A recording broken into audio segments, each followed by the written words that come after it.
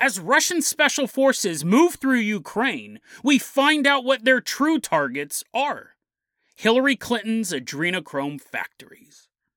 And then we travel to China to meet a scientist who one day accidentally swallowed a germ. But this wasn't any normal germ. It was a germ that turned him into a bloodthirsty vampire. Today on Dead Rabbit Radio.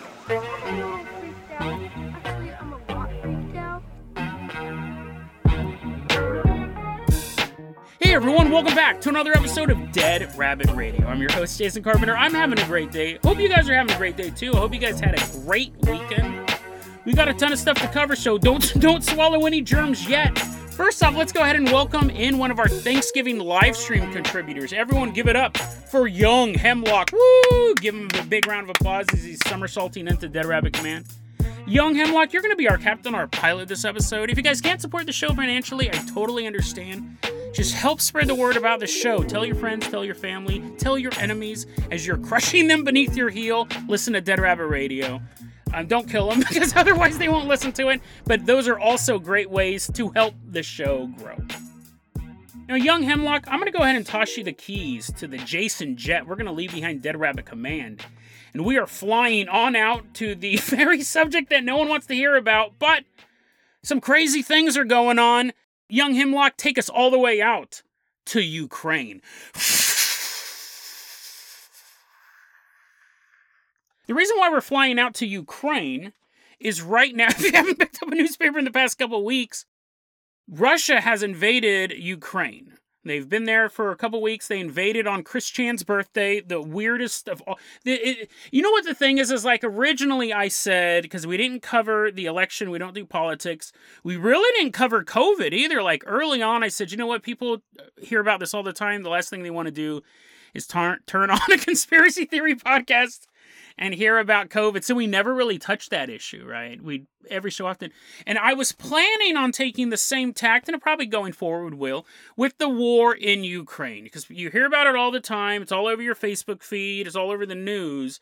You want a place to get away from it. However, I can't turn weird stuff like this down, man. This stuff is just showing up on the internet. I can't turn it down. I actually saw a schizo van. I saw a photo of a schizo van. Those are those vans with all the paintings on it. Not like the cool barbarian slaying the dragon and holding the busty wench. No, it's like stuff on the side of the van that says Stephen King killed John Lennon and stuff like that. I saw a schizo van about the war in Ukraine, and it said Spetsnaz frees captured kids. I was like, what? I'm like, I understand what those words mean individually, but what in the world? Spetsnaz is Russia's special forces. And I saw that on the side of the car. No context. And I was like, I wonder if that'll pop up on my radar. And it did, because I look up conspiracy theories all the time. This is apparently what is truly going on. The lamestream media won't tell you about this. Spetsnaz, which is Russian special forces, are currently moving through the country of Ukraine. And this has nothing to do with geopolitics.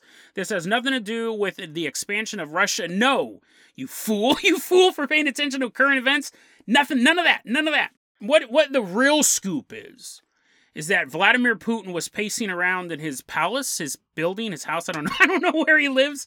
He's walking around and he goes, what are we going to do about all those adrenochrome processing factories in Ukraine? And he's been fretting over this for years, right? He scratches his head. He wakes up every night sweaty. Only if I could destroy those adrenochrome factories, but how? I know I'll commit my entire military to going in, and this whole war is about shutting down adrenochrome factories. Now, if you don't understand what adrenochrome is, it is this chemical that apparently you remove from the base of the skull of a terrified child, and then you inject it into your eyeball, and then you get high or something. Here's the thing with the adrenochrome mythology. It doesn't make much sense, but you take the adrenochrome is a real chemical, and it's like decaying adrenaline, and you inject it, and you either live forever or you get super high. It's addictive. It's the reason why Hillary Clinton's always walking around looking like a zombie most of the time, because she's addicted to adrenochrome, and not because she's a 70-year-old woman. And what's so weird about it, it was always set up as you would take a child, you would scare him. Apparently Halloween's the best time to get this adrenochrome. You would scare a child, and then you would suck out their adrenochrome with a needle, and then you would turn it into this drug, right? Or you would just inject it straight into your own eyeball, or whatever. Apparently there's always been a step missing. It's not just terrified child, hypodermic needle, your eyeball. It's terrified child, massive industrial adrenochrome processing plant. This was never part of the mythology. I mean, this was never part of the totally true stuff.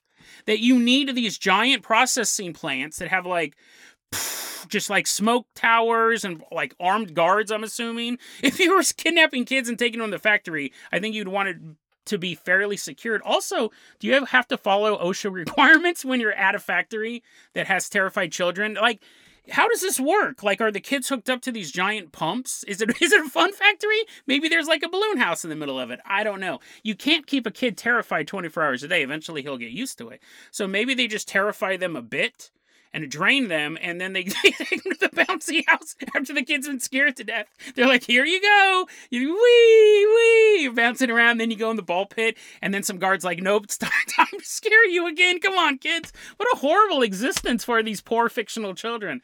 So anyways, that's the adrenochrome mythology. Now they have these giant industrial plants. Apparently, these plants are all over the eastern... Apparently, just out of coincidence, all of these plants are located on the border of Ukraine and Russia. And every tactical part that Russia needs to invade is an adrenochrome plant. Who would have thought that? So Russia is pouring their troops in and sending their special forces into Ukraine, not to take it over, not to set up another puppet government or whatever. No, it's to destroy Hillary Clinton's adrenochrome factories. So that's where we're at right now with the mythology. Vladimir Putin, adrenochrome factories, that's the reason behind the war. And all this information we're getting from the very reputable website, the best website named after a 1990s horror movie, Dark Outpost. DarkOutpost.com is always keeping us abreast of all of these disturbing allegations. Apparently Spetsnaz, Russian special forces, are moving ahead of the advancing army, and they're taking out these processing plants. So far, they've rescued 100 children. They're in these basements there's no ball pit. They didn't mention a ball pit or a bouncy house. The special forces are going in and they're rescuing these kids. But see, there's a bit of a conundrum going on.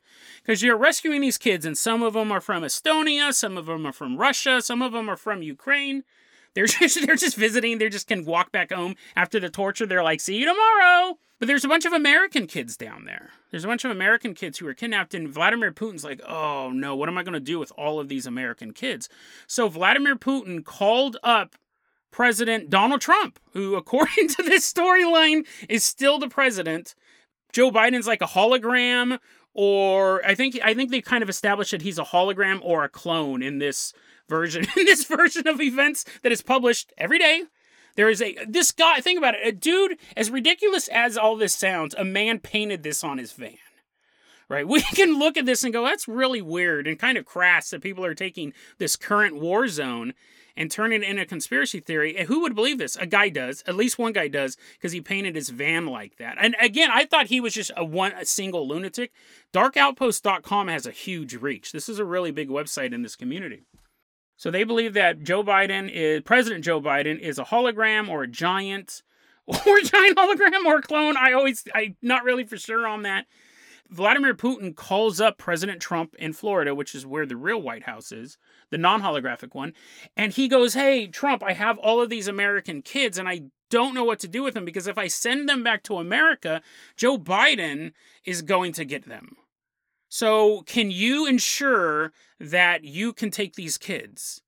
And President Trump, to his credit, says, yes, if you want to send over a bunch of fictional children, I will take care of them, because Putin, I know that you're really waging this whole war just to take out these adrenochrome factories that were built by Hillary Clinton back during whenever mythical time that Hillary Clinton had enough power to do that. That's where we're at right now. If you've ever been concerned about fictional American children getting back home, fret no longer. because they are currently headed out to Florida, I guess. I don't know. At a certain point, the mythology kind of breaks down. Because if Joe Biden's just a hologram, then why would you care if he got the kids? What's a hologram going to do to a bunch of kids? So he's still real, I guess? Anyways, I always wonder if these people read their own information. Like, because so much of it stops making sense. Technically, this one never made sense, right? I don't know why you all of a sudden had to have these huge industrial factories.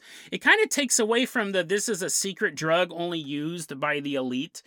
If they need a city block, if they need an entire city block to have this factory processing this stuff, because people are working there, right? People are going in for job interviews, and they're like, yeah, I really want to work at this factory. What do you do? And the guy's like, don't, if you ask that question, you're not getting on the job. You're like, ah. And then you're working in the factory, and you just see like these huge vats of like red dust being like, being processed, and you're like, I wonder what all of that stuff is. And then you see like a bunch of little kids walking into a room, and you're like, I don't know. I really don't know what's going on here. They would all have to know. You don't ever work at a Ford factory and go, do we make cars, or do we make toys, or do we make lollipops? Like, you know what you're making. Young Hemlock, let's go ahead and toss the keys to the Carpenter Copter. We're going to leave behind the dark outpost. We're headed all the way out to Shanghai, China. I want to say up front, I got most of my information from a website called PandaYo. That's so ridiculous. I don't know why that's any more ridiculous than Dead Rabbit Radio. I got most of my, or really all my information from a website called pandayo.com, and this article written by Jeffrey W. So thanks, Jeff. This is really, really entertaining story. We're in Shanghai, China. We're walking down the street. It's the fall of 1995, and we're just kind of grooving there. We're sitting out on a bench now, outside of a Chinese laboratory. We're eating some popcorn, and we're just waiting for the fireworks. We're waiting for this laboratory story to get started. I guess we should probably be in the laboratory. I don't know why we are narratively sitting outside. Because inside the laboratory, there is a scientist going by the last name of Ling. No first name given, but his last name is Ling. We'll call him Joe. So Joe is walking around the laboratory in Shanghai, and he's looking at all the experiments going on. And he like looks at a beaker, and he's like, exactly what I expected. Fluid in a beaker. Good job, Mark. And Mark nods. And then he walks to the next laboratory, and there's like a robot arm like picking up a ping pong ball. And he's like, all right, dude, great on that AI. And the robot gives him a thumbs up. He's like, yeah, this is the best place to work. And as he's walking through this laboratory, he's like, I really enjoy working in this unnamed laboratory in Shanghai. But my favorite thing I love to do is to go into my own laboratory. I don't even know why he's doing the tour. That's more for us than for him. He goes into the tour, and there's like a bunch of beakers sitting there, and he's like, just so you're clear, this is what I imagine a laboratory or a science lab looks like. There's just beakers everywhere. And he walks in, and all these beakers have different colors on them. There's like a microscope with a little slide and stuff like that. He's like, yeah, I'm at home in my laboratory. What a good place to be. And as he's talking, he doesn't realize that a germ is flying around. This is so ridiculous. I've spent more time building this up. Here's the real start of the story, okay? This guy named Ling accidentally swallows a germ at a laboratory. So I don't know if they had really lax security. I don't know if one germ can do this, but he swallows a germ in a laboratory. He actually feels the germ go down his throat, and something starts going wrong with him. He does quickly realize this one germ is more than just the average germ. He's thirsty all of a sudden. Oh, man, so thirsty. Maybe that germ has something to do with this. So he goes, and he's like drinking water. Glug, glug, glug, glug, glug, glug, glug. But he's still thirsty. He can't really figure it out. So then he goes to the company vending machine and gets some of that Chinese milk that I saw in Transformers movie. Glug, glug, glug, glug, glug. Still not quenching his thirst. And then as he's like looking for maybe like a Pepsi or a Coca-Cola, he's walking past a room, and he sees a scientist holding up a blood bag, and they're like pouring it down the sink or something like that. And he goes, that's what I'm thirsty for. I'm thirsty for blood. But, it's kind of hard to drink human blood. If you guys have never tried it, it's difficult. But luckily, he works at a research laboratory, and they have tons of human blood around. So one night, he goes in there, and he uses his key card, And he goes into where they store all the blood, and he starts drinking the blood out of the bags. This is so good. Blah, blah, blah. This is what really quenched my thirst. It wasn't a Pepsi. It wasn't a Coke. It was human plasma that I needed. And he begins doing that. Every night, he goes into the laboratory. He pretends to do regular science stuff. He's like, hey, I need this blood. They're like, oh, I thought you were a germ scientist. He's like, yeah, I want to see what happens if you put blood on a germ. Just quit asking questions and give me that blood. He begins drinking the human blood. He begins demanding it for more scientific experiments. And then he runs out because they didn't have that much blood, right? So then he goes, oh man, I really need to drink more blood. What other things in this laboratory can I drink? So he's like looking at scientists and he's like, oh no, that scientist could probably beat me up. And then he looks at another scientist and he goes, oh, I don't know. She looks kind of squirrely. She might be able to scratch my eyes out or something like that. But then as he's walking through the laboratory, apparently there's like a rat place where they have all of these rats, which is why it's called the rat place. And at night, he begins breaking in and killing the rats, ripping them open with his teeth and squeezing them in like a Go-Gurt, drinking all that blood up. But again, this laboratory only has a fixed amount of rats. You can imagine the scientist, he's like, oh no, I have a big experiment due today. I don't want to get fired. And then he goes in. And all the rats are gone. He's like, oh no, why did I procrastinate? Why did I wait until the last day to do my science? I'm totally going to lose my job. All the rats are gone. All the human blood is gone. Nobody's suspecting anything weird at this point, right? You would probably start to figure, wait a second.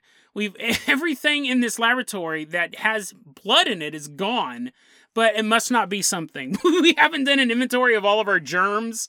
Maybe a germ's missing, we don't know. But Joe Ling is still walking around, drinking all this blood, but now he's out of rat blood, he's out of human blood, so he starts to go insane. I want you to the argument could be made, he went insane the second he started drinking human blood.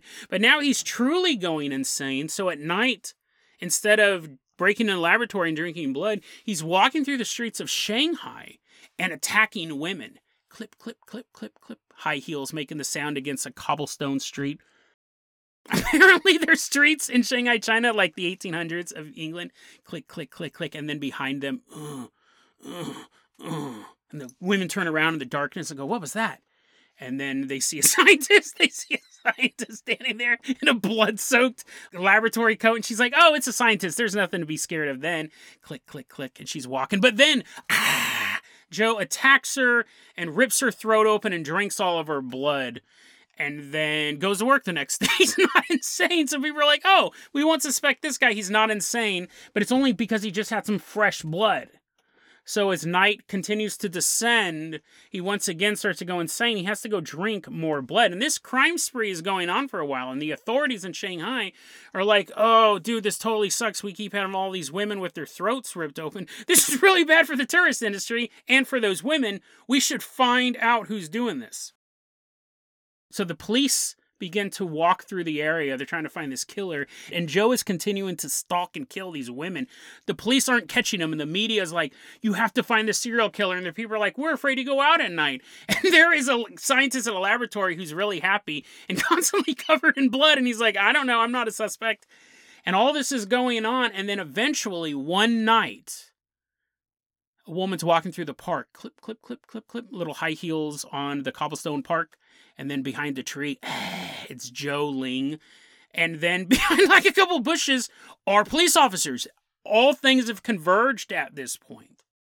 He jumps out from behind the tree to attack the women. The police jump out of the bushes to attack Joe. They open fire. Joe Ling turns around, and this huge fight breaks out.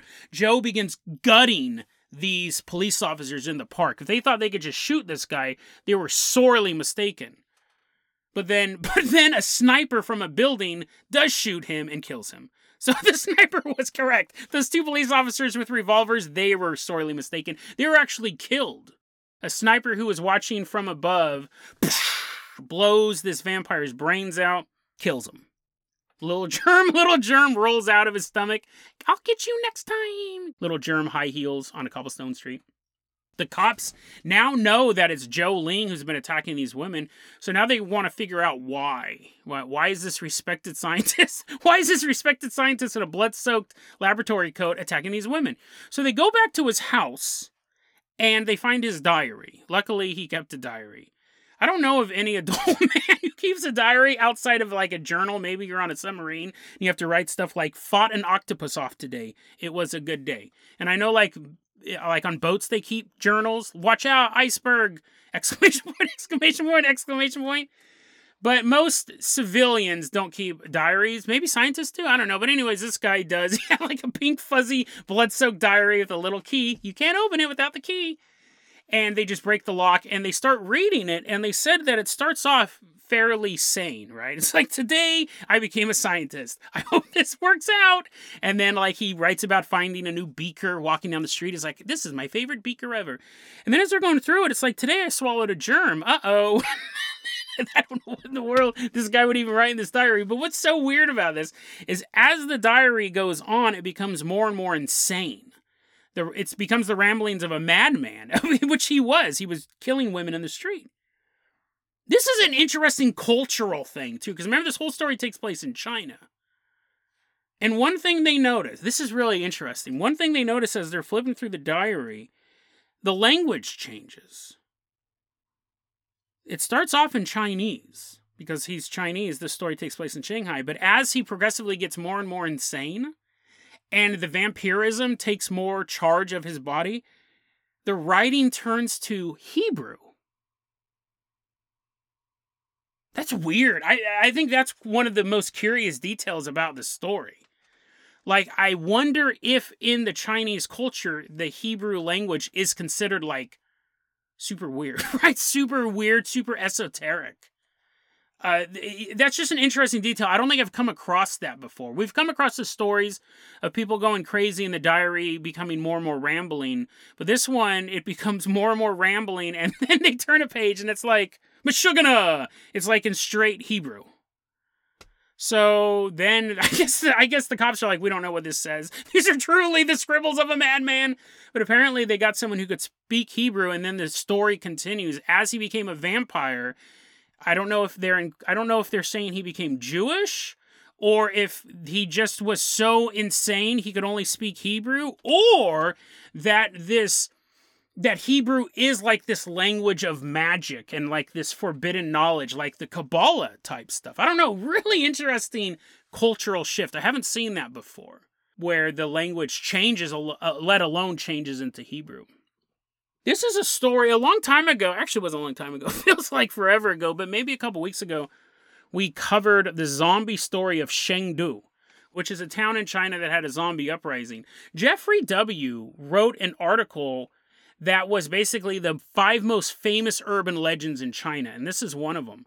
Now, he was able to find some stuff that may have backed up the story of the zombie of Chengdu, specifically that a case of rabies may have gone around town, that a man got rabies and then he bit a pig and gave the pig rabies, and then the family killed the pig and ate it, and then the family got rabies, and he goes, that might have been the start of the zombie story. He says, I'm not able to find anything that could point to the beginning of this urban legend, but it's so popular. Oddly enough, Shanghai has this obsession, the city itself has this obsession with vampires. Pre-pandemic, this stuff has stopped recently, but I'm sure it'll come back. Pre-pandemic, they had a lot of vampire tours of Shanghai. They had vampire parties in Shanghai. And you go, well, Jason, that's kind of normal. Like, a lot of big cities will have stuff like that. Yeah, maybe. But you'll have big costume parties and stuff like this, but this city is vampire central in China. They're very, very vampirific. I can't think of another word, but they do seem to have an obsession with vampires, and you don't see that in other provinces or other towns in China, at least that I could see. So whatever the origin for this story was, the city of Shanghai has a long history of really liking the vampire mythos. And they have these huge, when I say vampire parties, I'm not saying a couple buddies down at the local bar dressed up from Walmart costumes. Like, there are these elaborate vampire parties that were happening pre-pandemic, so they may be coming back now. It's interesting because on one hand, the vampire myth is so old, right? You can look at almost any culture of having a blood-sucking fiend. But this story has a lot of the hallmarks of the Western European vampire. But some of them not, right? This guy could be killed with a bullet to the brain. He was able to go out into the sun. The fact that the writing changed to Hebrew does link it not to a Western European vampire, but definitely a Middle East vampire, right? So these old legends. It's this just kind of combination of myths with a Shanghai spin on it, right? Coming out of modern age. This is 1995. It starts off as a virus out of a laboratory. Part of me, when I was reading this, I thought it might be viral marketing for that new Marvel movie, Morbius, or Sony movie, whoever in the world's making it. But it's kind of the same thing. A guy accidentally becomes a vampire, and then he becomes a superhero. But yeah, it has like these different cultural influences on it. But the vampire itself is such an old story. You find it all over the place. We do tend to look at the Western European vampire as kind of being the gold standard or the blood red standard of vampires. That's the most common one. But we can't forget that these creatures have existed throughout all cultures. And I think the reason why they are is because these creatures exist in some form. Now, of course, I would love it if Buffy the Vampire Slayer and Angel was real and, like, I could run up and stab people with wooden stakes and they would disappear. They wouldn't leave a body that I'd have to dispose of later. Like, if you had to fight supernatural vampires, it would be dope, assuming I wasn't killed immediately. But I don't know. I don't think that's true. But the idea of a blood-sucking fiend, it's just too universal for it to be made up. But because we focus on the movie versions of it, one, a lot of people just dismiss these legends. I've talked before on podcasts that I think a war would be the perfect place for a vampire to hunt. Because you're not doing autopsies in a war zone. But there's another killing ground that is just as fertile for the vampire. We'll wrap the episode up like this. I was talking to a friend of mine at work. We were talking about Mexican and South American cryptids. And she told me a story that she had heard as a young girl. She said there was a family that was trying to cross the border from Mexico into the United States. Now, they knew they couldn't do it legally. They weren't going to be able to go through that process. But she had a mom and a dad, older brother, younger sister. And they were going to cross the border somewhere between Mexico and the United States and try to find a better life up north.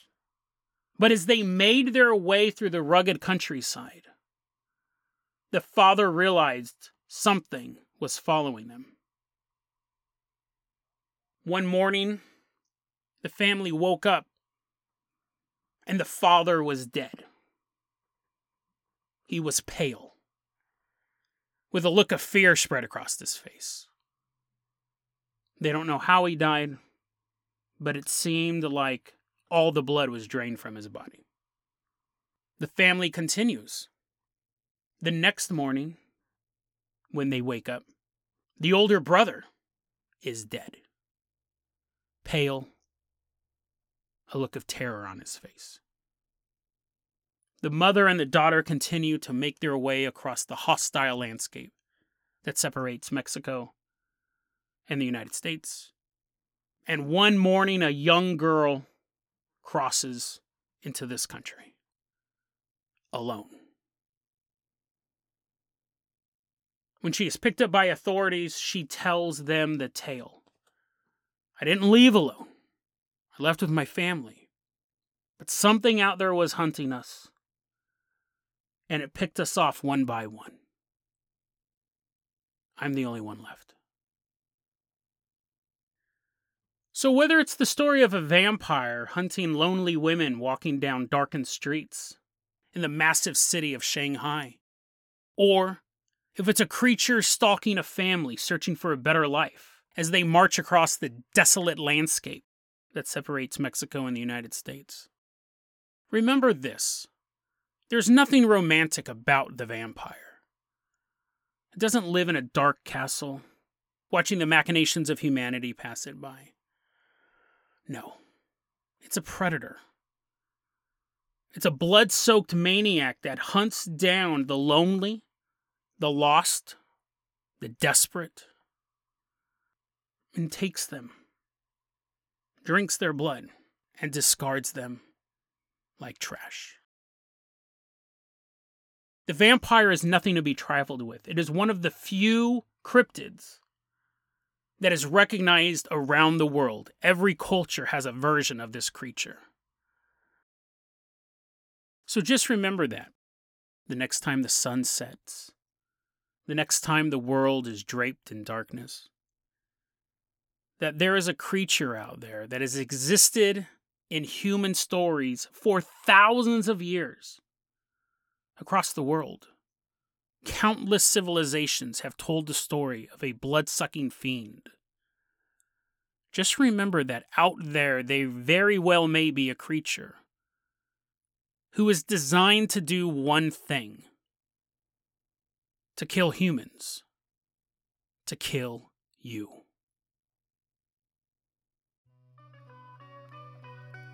DeadRabbitRadio@gmail.com is going to be our email address. You can also hit us up at Facebook.com/DeadRabbitRadio. TikTok is at Dead Rabbit Radio. Dead Rabbit Radio is the daily paranormal, conspiracy, and true crime podcast. You don't have to listen to it every day, but I'm glad you listened to it today. Have a great one, guys.